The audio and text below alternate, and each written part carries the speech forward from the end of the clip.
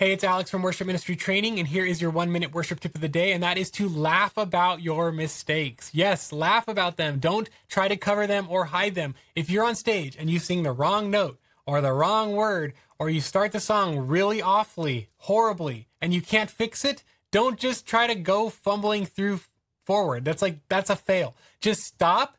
Acknowledge the funny moment, acknowledge the mistake, acknowledge the stupid way you started the song or the stupid word you sang, and just say, isn't the Lord great that we can have grace for ourselves?